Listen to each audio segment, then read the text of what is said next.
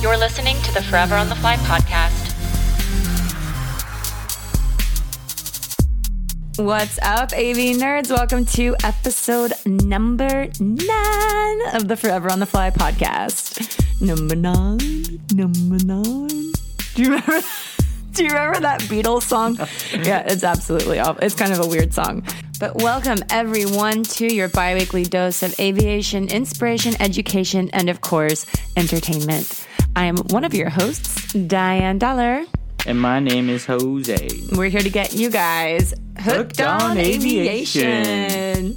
So, really exciting thing happened the other day. I got my first pop-up IFR clearance to have to land in Palomar. Oh, yeah? I did.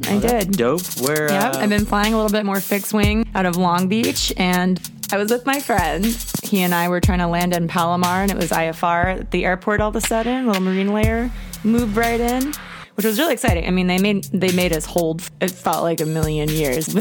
You know, when you're going towards the final approach path and they just haven't vectored you to intercept it yet, and you're like, oh man. Were you on a published hold or one that they made up? No, I wasn't even a hold. They just kept vectoring us in different headings, and we were literally just doing circles. Gotcha. And but yeah, every single pass, it was like we were getting closer and closer to the final approach path, and we're like, man, they still haven't vectored us to intercept it yet. We're going to be holding here forever.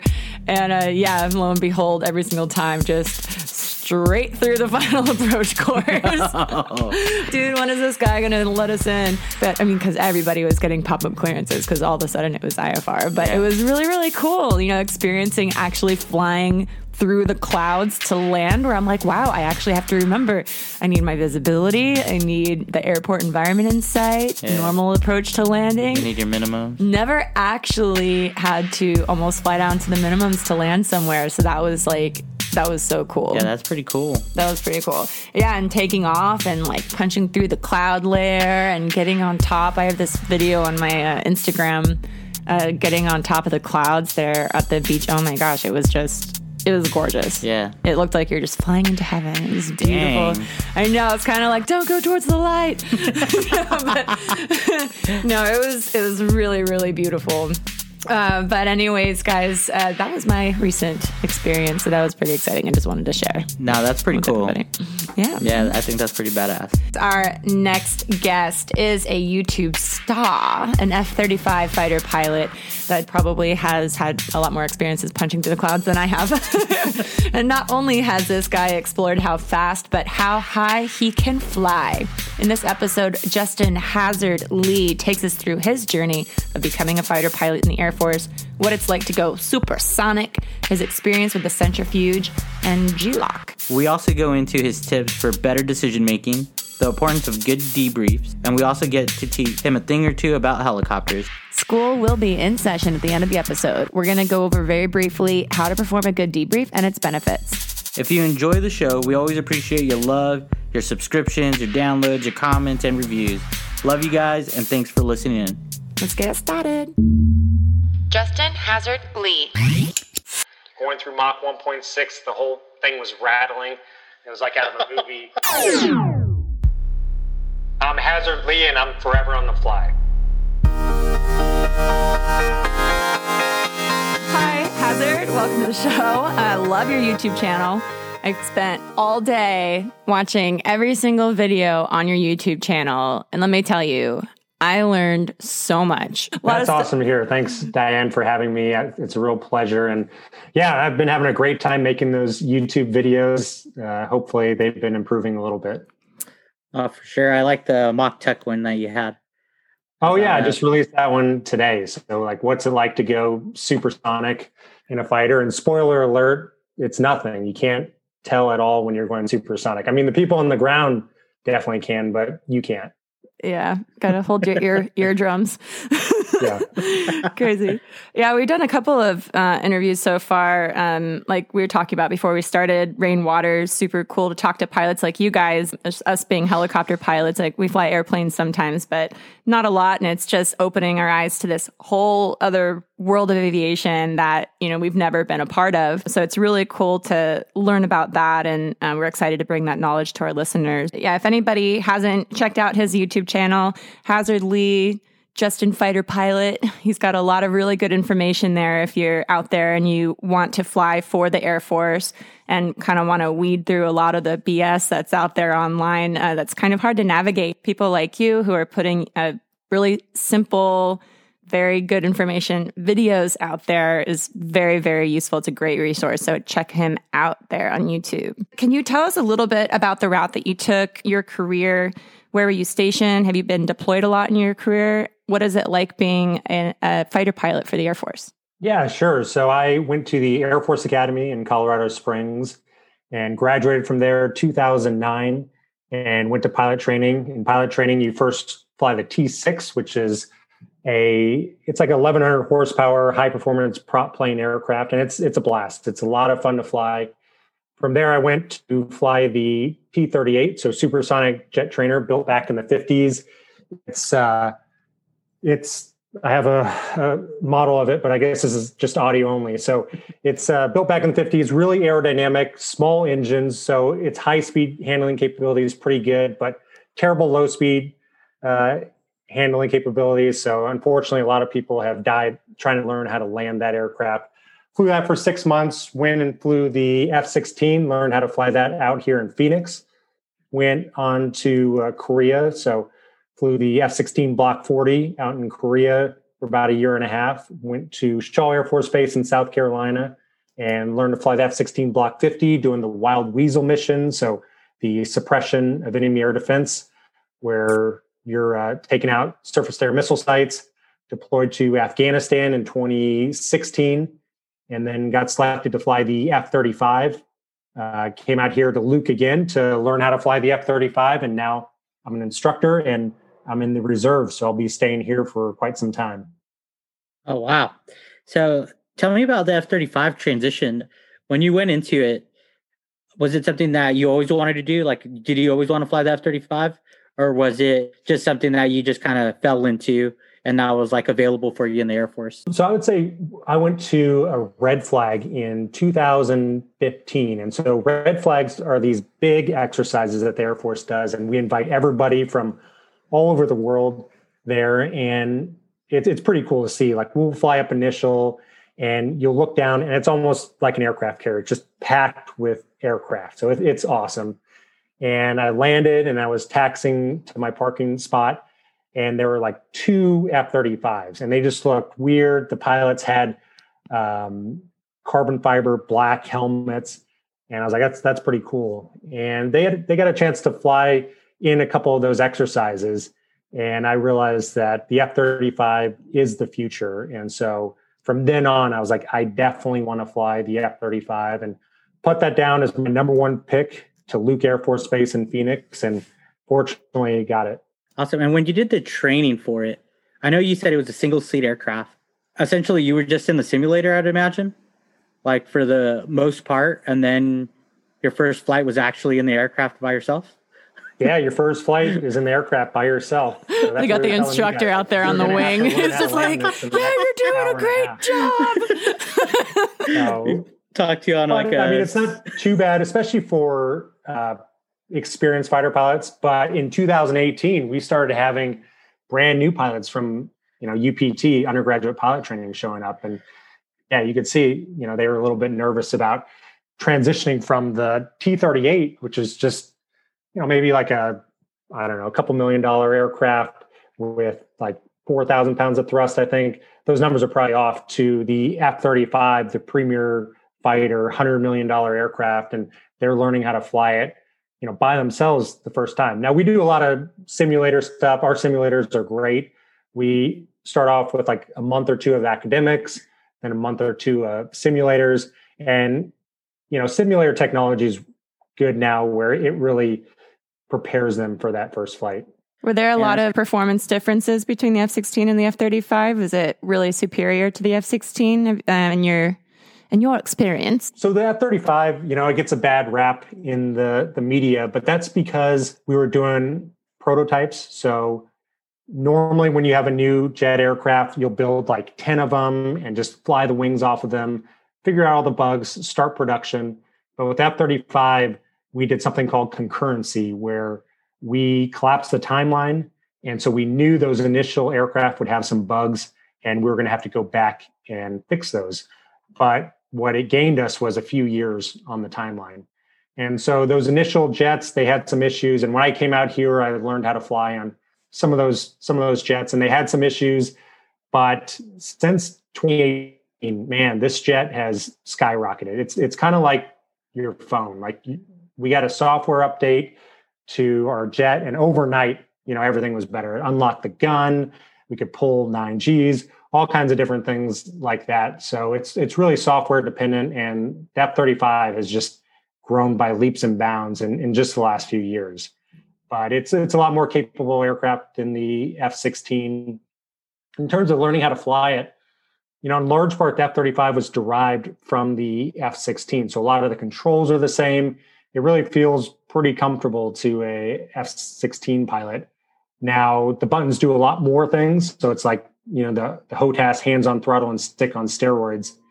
And I can remember it would take me about 5 seconds for me to translate my brain, because I was an experienced fighter pilot, so I knew what I wanted to do, but it would take me about 5 seconds to go from speaking F-16 in my brain to actually, flying F-35. And it took me about a year to really develop that muscle memory, because at the speeds we fly, we're averaging closure rates of a mile every 3 seconds. And so 5 seconds is a long time. Wow. Man, that's fast. Yeah, that's an understatement. I was like, man. Went 150 knots the other day. It was pretty quick. It's like 0.0003 Mach. Oh, my bad, Diane. No, it's okay. I was just just playing around. Go ahead. So when you were talking about like some of the problems that it had initially, I remember reading about it when it first came out, and some of the pilots, I don't know if it's true or not, but were blacking out, or there was, I think, a leak in their oxygen systems. Yeah, the OBOGs. Yeah. That stuff. And they were talking about it being over budget and all that. But like, in your experience, like flying the aircraft, you said it's like night and day from like the first prototypes to now. So clearly they got that all fixed. Yeah, I mean, the F-35 is a new technology. So like any new technology, it takes time to develop. It's called the technological S-curve. And I mean, we're probably all similar age. So thinking back to the Walkman, remember when the CD player came out? Like it was garbage. It had 0-second anti-skip protection. I remember being on the bus, having to hold that thing perfectly still, and it was skipping, and it was like $200, and it sucked. But over time, they were able to, work out all the bugs. Yeah. And that was just in time for what was next, the iPod. And the iPod, same thing. It was really expensive. The battery died, all kinds of different things, and streaming music came about. So that's like the F-35. It's a new technology. It takes some time to work out all the bugs. And also, we're kind of shifting in how we fight. So this happens every 20, 30 years. So if you go back to the jets in the 50s and 60s, it was all how high and how fast you could go. So they all wanted to go like 60,000 feet, Mach 2.0. And then there was a guy named John Boyd, who I would encourage people to read his book about him. And he was like, no, it's not how high and how fast you can go. It's how tightly you can turn and sustain that turn. And so you saw the F-16 be developed from that. And since 2005, it's really been another shift to fifth generation platforms, where it's about stealth. It's about having great sensors, sensor fusion, all kinds of different things like that, which, it's tough at like an air show to showcase how well an aircraft can network, but it is important. Yeah. What does that mean, how well an aircraft networks, just for people who are listening who might not know what that is, including me? Like how well they all talk together. So, I think the smartphone analogy is really good, because somebody might say, oh, my screen size is bigger than, your cell phone screen size. But it's about like, how it connects to the other phones. If you have an iPhone, it's about like the ecosystem where you can just like AirPlay things and do all kinds of different things like that. So the jets talking to each other and being able to talk to other types of aircraft as well. Man, that's awesome. Yeah, absolutely. Being able to communicate, that's one of the most important things, because that's a misconception that a lot of the keyboard warriors have, is that flying fighters is like a cage match or something, like an MMA fight where you're sending out an F-35, one F-35 versus, another enemy aircraft. But it's not. It's more like a football team. So you have different players for different roles, and it's about how well you integrate together, and communicating is a big part of that. The F-22 and the F-35, I know they're both stealth fighters, but what is the biggest difference, I guess, between the two? Because they're both, one I think came out like in 2006, 2010, I think is around the time it came out. Yeah, I think it went IOC in like 2005. Right. So initial operating capability.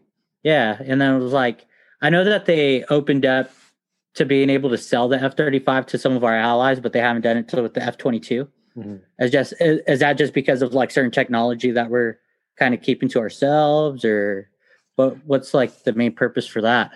So back when the F-22 came out, it was like a piece of alien technology. Like it just blew everybody away. It was amazing. And the F-35 now, I think has, the F-22, what it's designed to do is to go in and be an air-to-air fighter and to dominate out there. So they had to actually come up with a new term, air dominance, instead of air superiority. As an F-35 pilot, we're the new fifth-gen platform. So we like to, make fun of the Raptor pilots and call them legacy fifth-gen. But the real thing is, we're more air-to-ground based. We can do air-to-air. They're highly biased towards air-to-air. So we really need both when we're going in. Yeah. Okay, that makes sense. You guys are just more multifaceted, I guess, in that sense. Yeah. Oh, sweet, man. So, yeah, you mentioned the development of the F-16, F-35 was revolving around like how high, how fast. Now we're going into how tight it can turn and how long you can sustain those G-forces. Have you ever read the book Jonathan Livingston Seagull? No, I mean, that sounds familiar, though. Yeah, by a guy named Richard Bach, and he was an F-84 pilot, I believe. Yeah, he wrote this, it's like a children's book about a seagull who is tired of, the normal day-to-day life of a seagull is just to fly, just to get food. But he wanted to see how high and how fast he could fly. And he reached different heights and different universes. And it's a really cool book. I love that. What's it called again? I'm going to write it down. Jonathan Livingston Seagull. Yeah, it's freaking great. Yeah, definitely. Yeah, you can introduce that to your kid when he gets older. So cute, definitely. By the way. Adorable. Congratulations on your baby. Yeah, it's been amazing to be able to see him grow, and it's cool to see how kids learn a new thing every day. So it's been really life-changing. Little sponges. Yeah. So how high and how fast have you flown, speaking of that? So the F-16 is service ceiling is 50,000 feet. They can go higher, but as a pilot, they don't want us to go higher because if we have a rapid decompression, we can black out. You can also get the bends. So something scuba divers are familiar with. So generally 50,000 feet is the service ceiling unless you're wearing like a pressure suit or a space suit. So I've been up to 50,000 feet. F-16, I can remember the fastest I've ever gone was in Korea over the Yellow Sea going Mach 1.9, which was pretty fast, especially because those jets that we were flying were built in the late 80s. So going through Mach 1.6, the whole thing was rattling. It was like out of a movie. And, if anything happens at 1.6 Mach, that's because velocity squares, it's like 300 times the force of sticking your hand out at 80 miles an hour. So you stick your hand out of the car, you can feel quite a bit. This is 300 times that. So you really can't eject. But yeah, 1.9 Mach, which is, I don't know, maybe 1,500 miles an hour. Man, you got to really trust your equipment. Yeah. Yeah.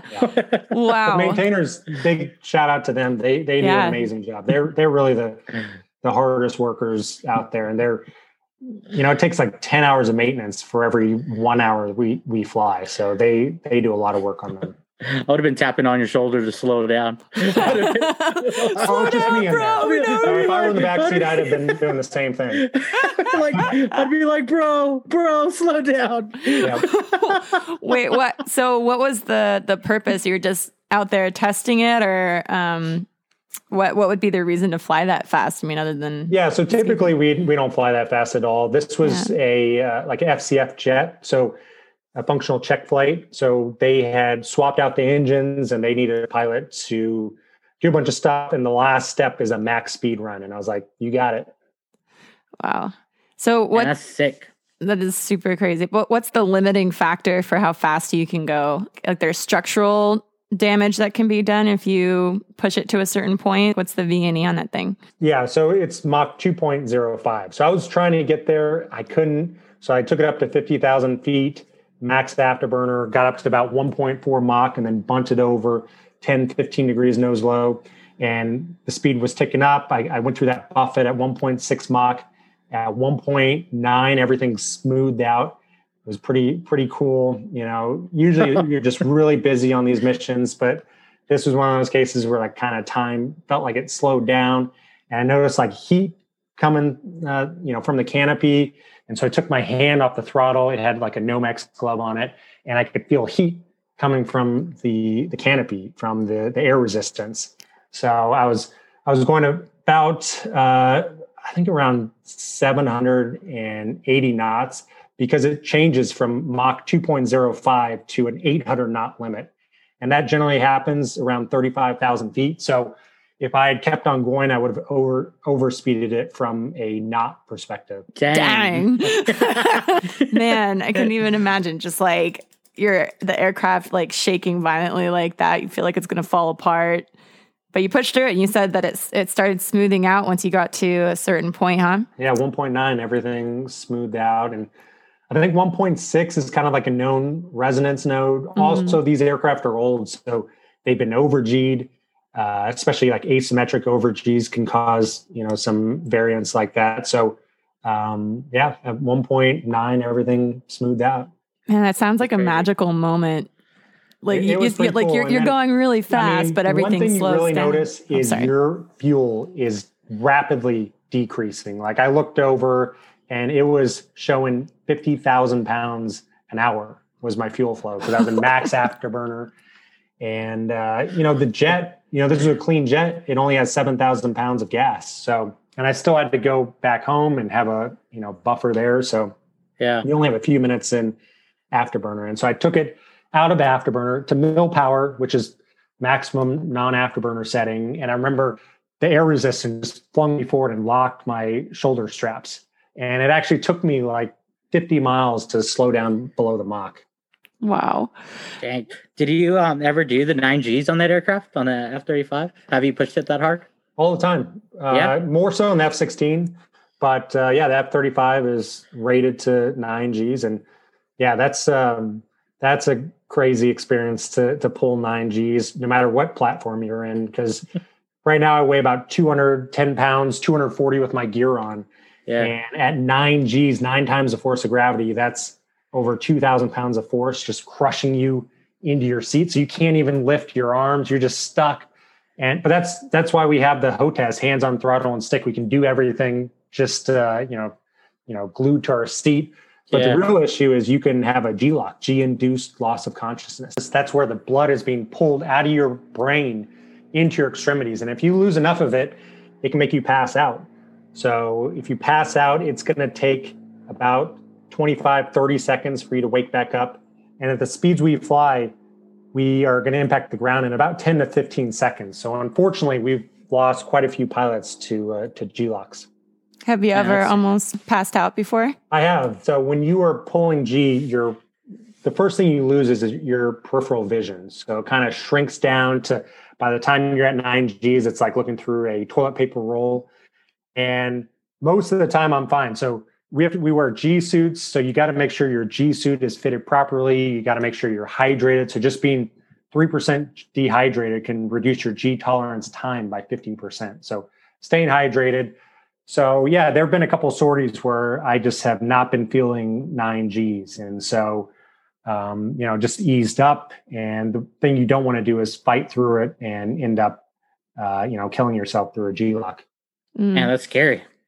I guess that's why you guys do that.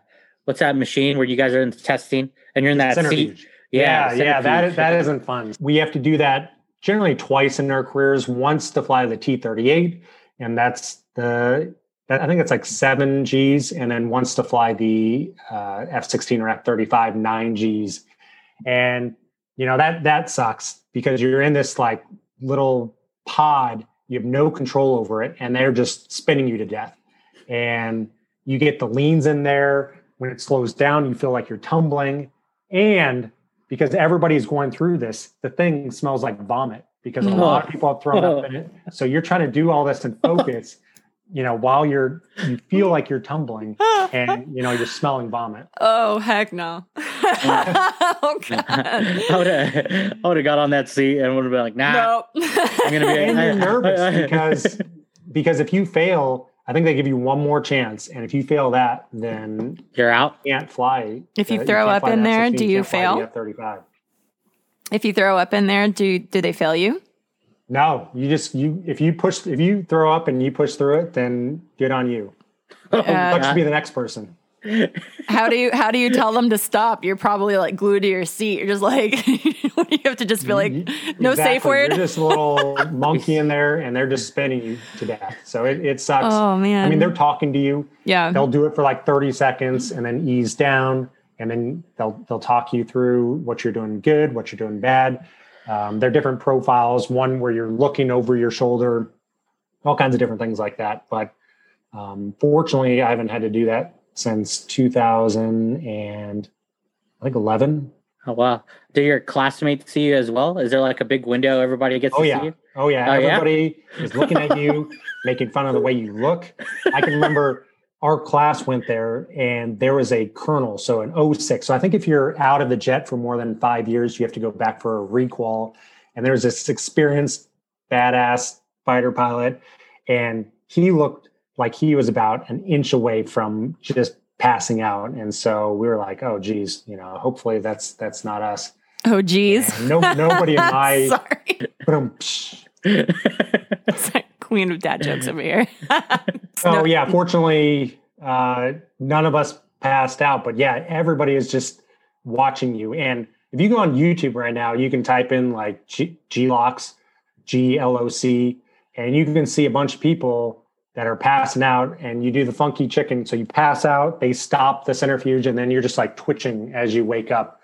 So you don't want to wind up on a highlight reel like that. Do they get if somebody does fail, do they get the opportunity to fly something else, or are they entirely out of the flight program? No, they get a chance to fly something else. So a lot of money and time have gone into developing them, and they're good pilots. They just can't handle the G's. So they'll go and fly something else. Like a tanker, C-17, something like that. Yeah, something like that. And what about the rotor pilots that you guys have? Are those just washout jet pilots? I don't know. We never see them. So once we go through pilot training, we just split off paths and we never talk again. So got it. I don't know what happened to it's pretty prestigious. A lot of people want to fly helicopters. So they go and do what you guys do. So I have no idea, how you fly helicopters, but they go and learn how to do that. And then we never hear from them again. No, I hear you. It's just like, I know that compared to essentially the Air Force as a whole branch, I know you guys have few of them. It's not mainly your forte. No, we don't have too many helicopters, not compared to, the Army or something like that. You keep saying the word afterburner, and a lot of our listeners might not know what that is. I got to learn what that was today through one of your YouTube videos. Because during our interview with Rain Waters, he mentioned that a couple of times, and I just nodded along like, oh, afterburner, that sounds crazy, but I didn't actually, ask the question. What is afterburner, and when would you use that? Yeah, so the engines on our aircraft are low bypass turbofan engines. They work similar to the way airliners do. They're just skinnier because when we're going supersonic, that's a ton of drag. So we want to make sure that they're skinny. The real difference is on the backside. So the backside, we have an afterburner or reheat if you're British. And so what we do is, so when the exhaust comes out, it still has 50% of the oxygen that is in normal air. So we can do something with that. So what we do is we spray fuel in there and we light it off. And it creates like a 30-foot flame out of the back of the jet. And it produces a lot of thrust, but it also rapidly decreases your fuel. So it's inefficient, but it's like boost. Got it. So that you'd want to use that when you have limited, space to take off, or when you just need that extra get away from your enemy. Give someone behind you a nice haircut. What's that? So give whoever's behind you a nice haircut. Yeah. Just leave them in the dust. So we'll use afterburner for those takeoffs. Sometimes, so it depends, we'll load up these jets, even though they're high performance aircraft, we'll load them up with all kinds of different things. And sometimes we need afterburner to be able to take off, or if it's a short runway, or sometimes like being, in the desert, whether it's the Middle East or here in Phoenix, we have really high density altitudes, which I'm sure you guys are really familiar with. And so we'll use afterburner to take off. And then anytime we want to max perform the jet, we'll use afterburner. And for all of our listeners out there who are non-pilots, I know we have a couple of them. I want to make sure that not everything sounds like gibberish in this podcast. So really quick definition of density altitude so that you know what Hazard was talking about here. Density altitude, very simply put, is our pressure altitude, which is our altitude adjusted for non-standard pressures, adjusted for non-standard temperatures and humidity. So as pilots, we need to know where our aircraft is performing. And the hotter the day is, like if we're flying in the desert, like Hazard was talking about, we're going to get high density altitude. Our aircraft is going to be performing as if it's at a higher altitude because the temperatures are hotter and the air is less dense.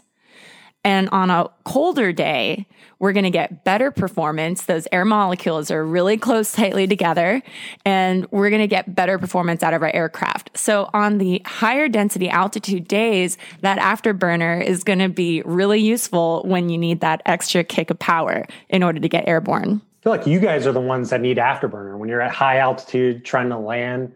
I wish some of that boost. Right? It'd be so nice. Yeah, we both flew in the Grand Canyon, so we'd get temperatures up to 120, plus sometimes. Yeah. And it was very power limiting. I did all my flight training in Prescott, Arizona. So that's 8,000 feet DA all the time in a little 180 horsepower helicopter. That was really, really challenging to learn to fly up there, but it was a great place to learn because of that. It really helped teach power management and how to work with that. Yeah, low power is more scary than having too much power. So I did a little bit of flying. I wanted to teach my wife how to fly like small civilian aircraft. And so we took a Cessna to Sedona.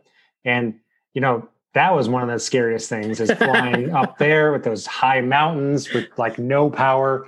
The F-16, F-35, you get into trouble, just light the afterburner and you're fine. But those smaller aircraft, you can put yourself in a square corner. Yep.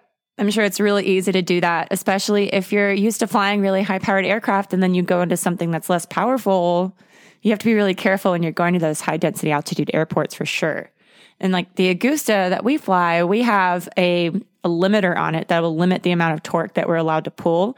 But if you find yourself in like a hairy situation where you need to demand more power or more torque in order to not hit the ground, there's a limit override button that you can push that will allow you to go past that limit that it's set at in order to hopefully prevent a hard landing, and hopefully it won't completely, ruin your transmission or cook the engine in any way. But at least we have that if, we need it as an added safety feature, which is nice. The F-16 was similar to that. So the F-16, we had a max power switch, and we got that from the F-15. And the F-15 back in the 70s was kind of, we were fighting the Soviet Union. And so we wanted our technology to be better than theirs. And so we wanted a Mach 2.5 fighter.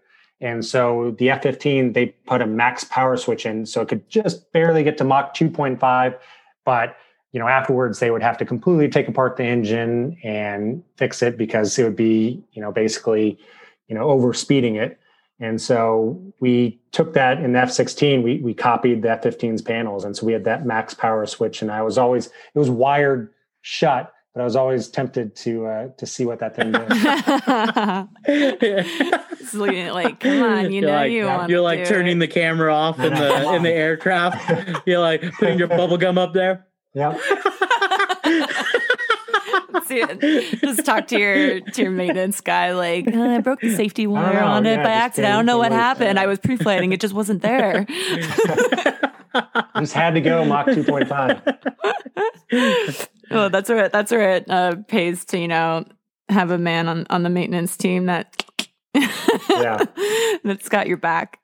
So one subject that always seems to come up on our interviews is ADM, or aeronautical decision making. And one video I particularly liked that was very simple that you put out, that was tips for better decision making. And something that really stood out to me, which I think on the civilian side, we really lack on, is the debrief, is one of the suggestions that you made. So you said that in the military, you spend anywhere from 2 to 6 hours? Mm-hmm. We spend a lot of time debriefing. So we'll just fly for generally about an hour and a half is how much fuel we have, unless we're refueling in the air. And we come back and we debrief for a long, long time. And that's because we're doing tactics. So we're trying to do something against an adversary. And so we'll assess, did we do everything correctly? And usually it comes down to the 3 errors. It comes down to an assessment error. So, that could be not listening to the radio, so prioritizing something else, and then I missed a radio call. Or it could be I wasn't looking at my radar when I should have because, the bad guy was on there. So it can be an assessment error. It can be a decision error. So we have a lot of tactics. So they're kind of like plays in a NFL playbook. So when we see something, usually there's a tactic that's associated with that. And so we'll choose a correct tactic. And sometimes there's some small modifications, audibles that you'll make. And then the last thing is executing. So making sure that you are doing that tactic correctly. And so we try to isolate the issues into those 3 buckets. And we spend a lot of time debriefing, but I think anybody can apply a little bit of debriefing. I think the vast majority of people don't do any debrief.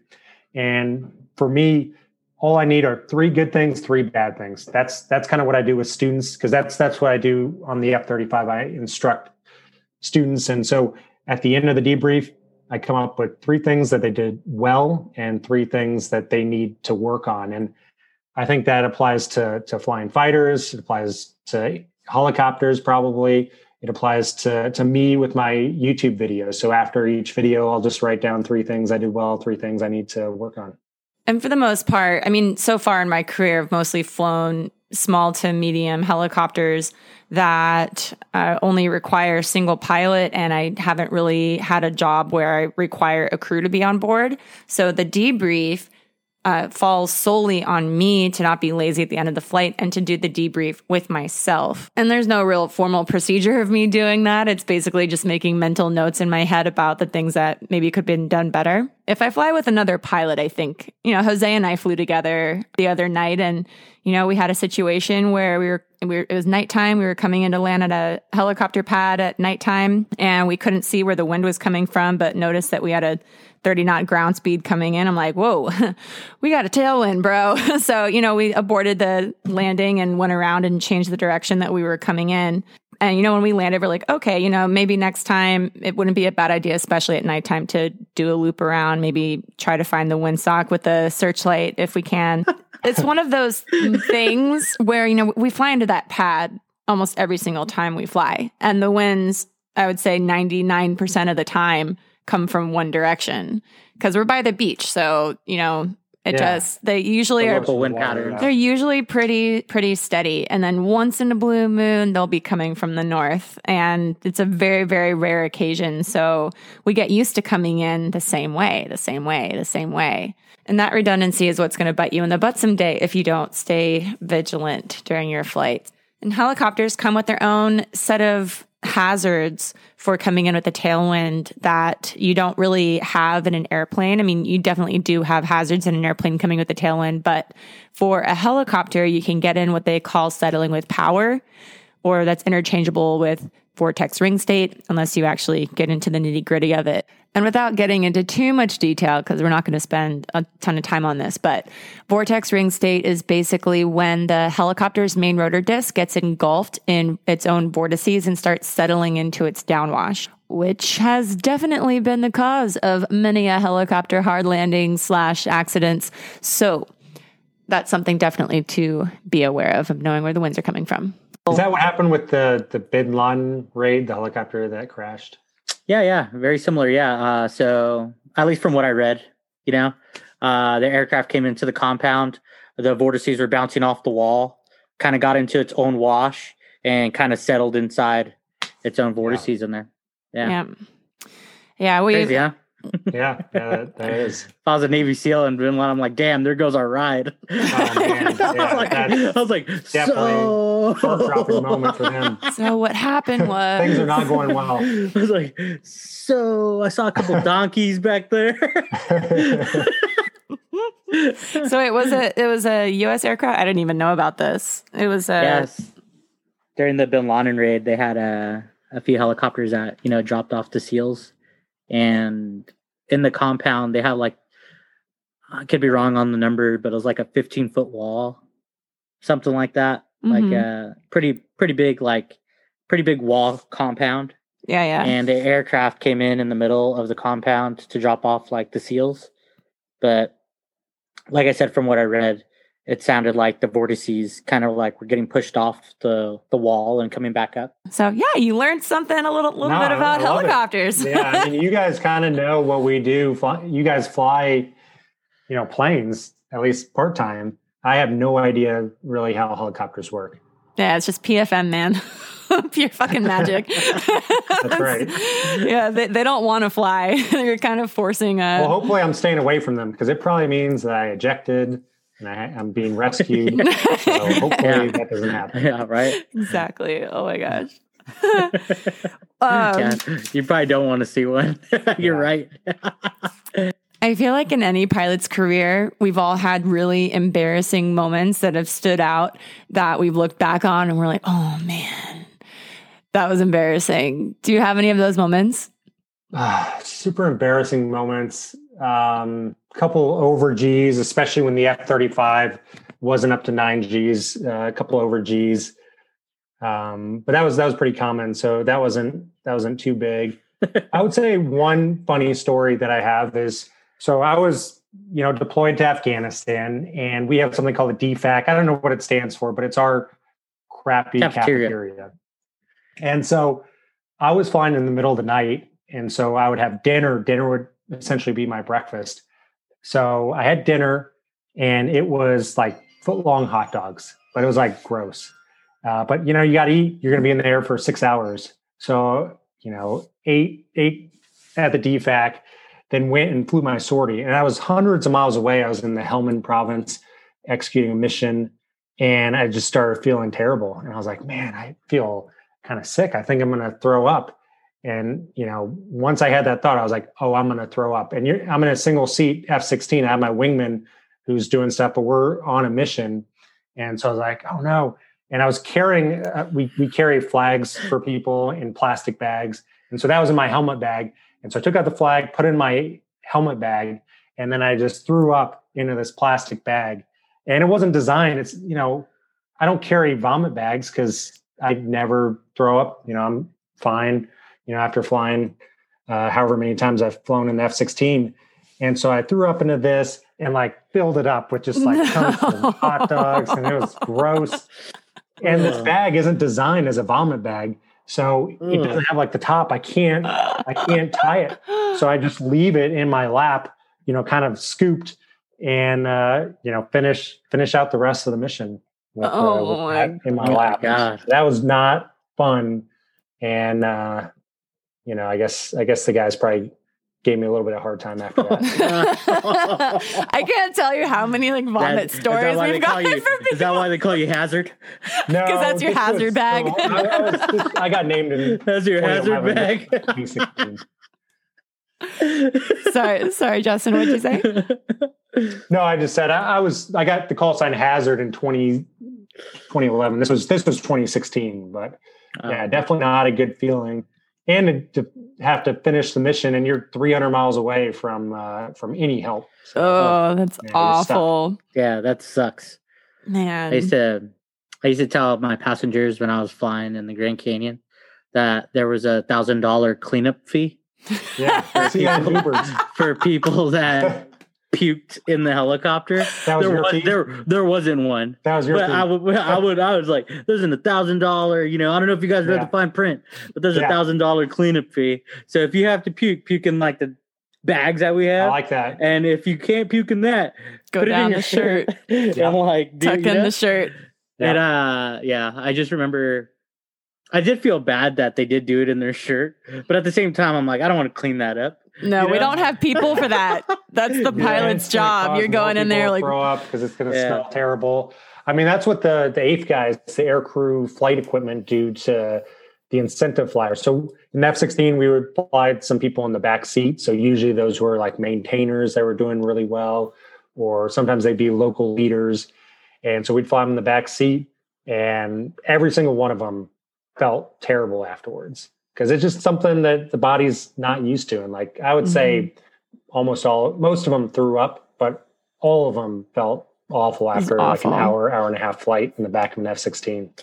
Get that, man. That's crazy. Yeah, in my safety briefing in the canyon, I would always be like, so who had fun on this trip last night? And they're like, woo! I'm like, okay, you're going to hold this bag the entire flight. Yeah. There's a bag for you, and a bag for you, and a bag for you. Oh, yeah, I didn't take any chances. I think there was only maybe 2 times that someone didn't make the bag. And it was literally, we had a helicopter down at the Hoover Dam, and we offered 3-minute tours. 3 minutes, literally 3 minutes, 6 minute, and 10-minute tours where we literally just kept the thing running, and people would come in. You'd fly them literally. You'd take off. You'd do like a little loop. You'd come back and you'd land. It was like $40. It's for like just families who were driving, back to, I don't know, wherever they were going. Where this was in? Where was this? Vegas? Yeah.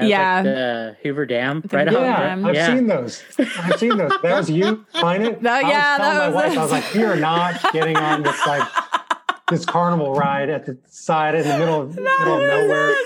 Well, I was like, we're not doing this. I freaking hated that, dude. When we got put at the dam for the day, it was just like, no. I'm gonna tell my wife. I know two of those former pilots. But you're right, man. I'm glad you didn't do it.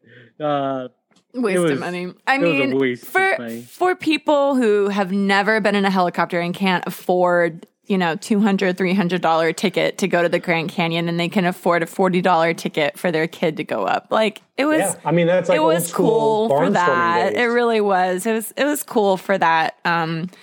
Families that just couldn't afford to, they had 6 kids or whatever, and everyone gets to go, So that it was cool for that. But yeah, I had a woman throw up all over herself on a 3-minute tour.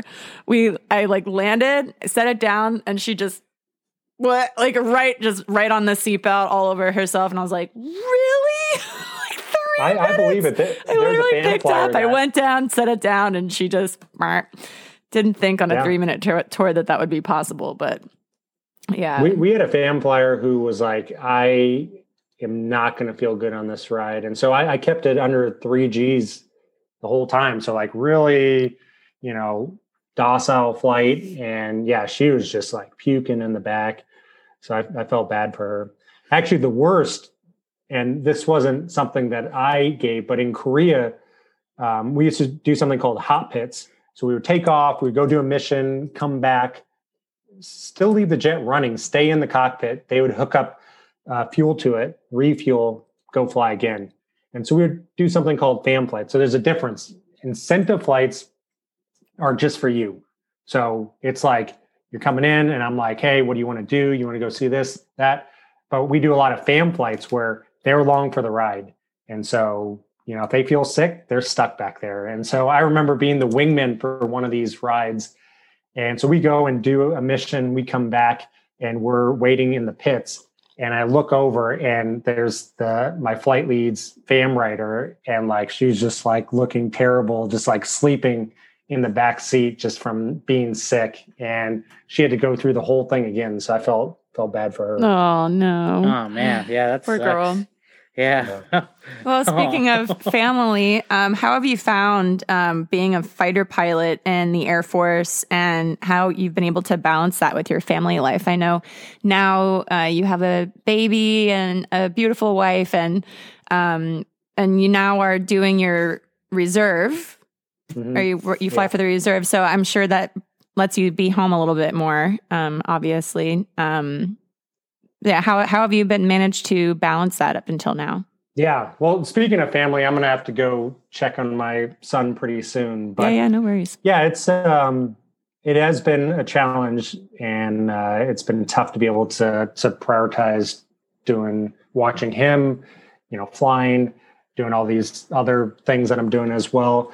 So I think it's been challenging, and I'm still learning the best way to do that. And for me, joining the reserves was the big one. So joining the reserves, I get to stay here at Luke, and Luke isn't a CAF base, so Combat Air Force Base. The Combat Air Force bases, those are the ones on the front lines. That's like Korea, that's like Shaw. Those were the bases I was at before. You're working 12 hours every single day. Here, it's a little bit less. It's like 8 to 10 hour days. Still pretty busy, but being a reservist, I fly less. So I'm only part-time. So I can kind of adjust my schedule to be able to take care of my family, especially since my wife works full-time. So she's a project manager. She's really busy. She's actually helping with the Warp Speed COVID rollout. Oh, wow. So Yeah. She's doing important stuff. And so, yeah, I think joining the reserves really suits us and will be able to allow me to really, spend time being a father. Oh, that's Amazing. awesome, man. Yeah, I have a few friends that are pilots, Air Force pilots in the reserves, and they love it. I would say it's the best deal. I feel like this is literally the best deal in the Air Force. There's only I would say 10 of us total in the Air Force. So 10 reservists, F-35 pilots.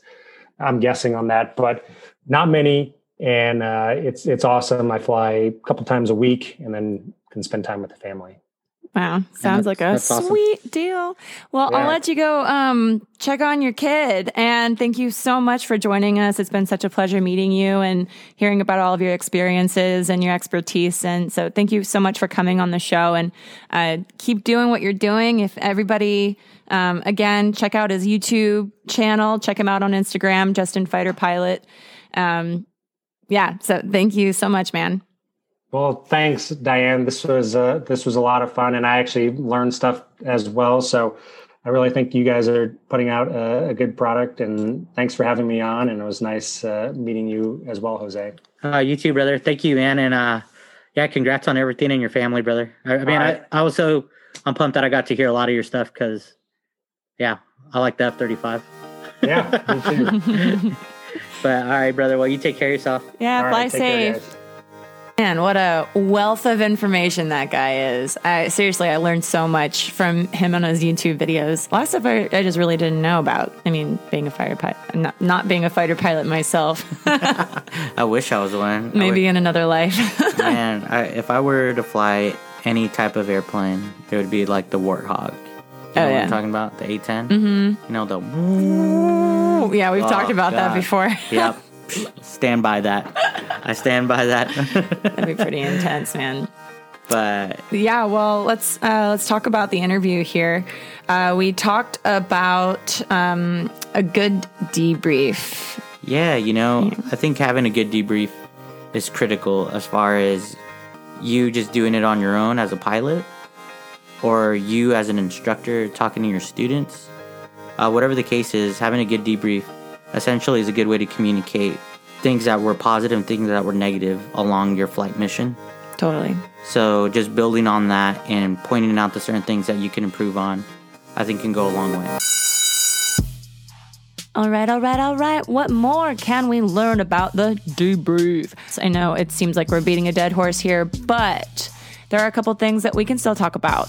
So what does a good debrief do for us? Of course, it's going to help us minimize future mistakes and become the ultimate qualified pilot that we all strive to be. We're all human. We make mistakes. So first of all, you got to commit to being 100% honest with yourself in the debrief. And this can be for your eyes only. No one else has to see this. This can be for your own performance and your own improvement. So how can you perform one? It can be in your head, which is usually what I do, but a more effective approach would be to write it down and keep a flight journal, which actually I think I'm going to strive to do. That's going to be one of my goals this year. I'm going to start a journal.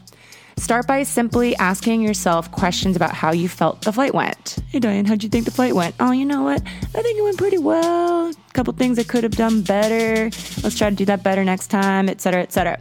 You can also structure it a little bit more. You could pre-write yourself a debrief form. Be objective, don't get emotional about it, and give yourself a fair assessment. So one thing that Hazard did that was a really good idea was to just write 3 things down that you think went well and 3 things that you think could have been improved on during your flight. Or don't, do what makes you feel like a free woman or man. But do what you can to fly safe out there. I love you guys. Thanks for listening. Thanks again to Hazard for being there for us today. And have a great rest of your week. We'll catch you in a few weeks.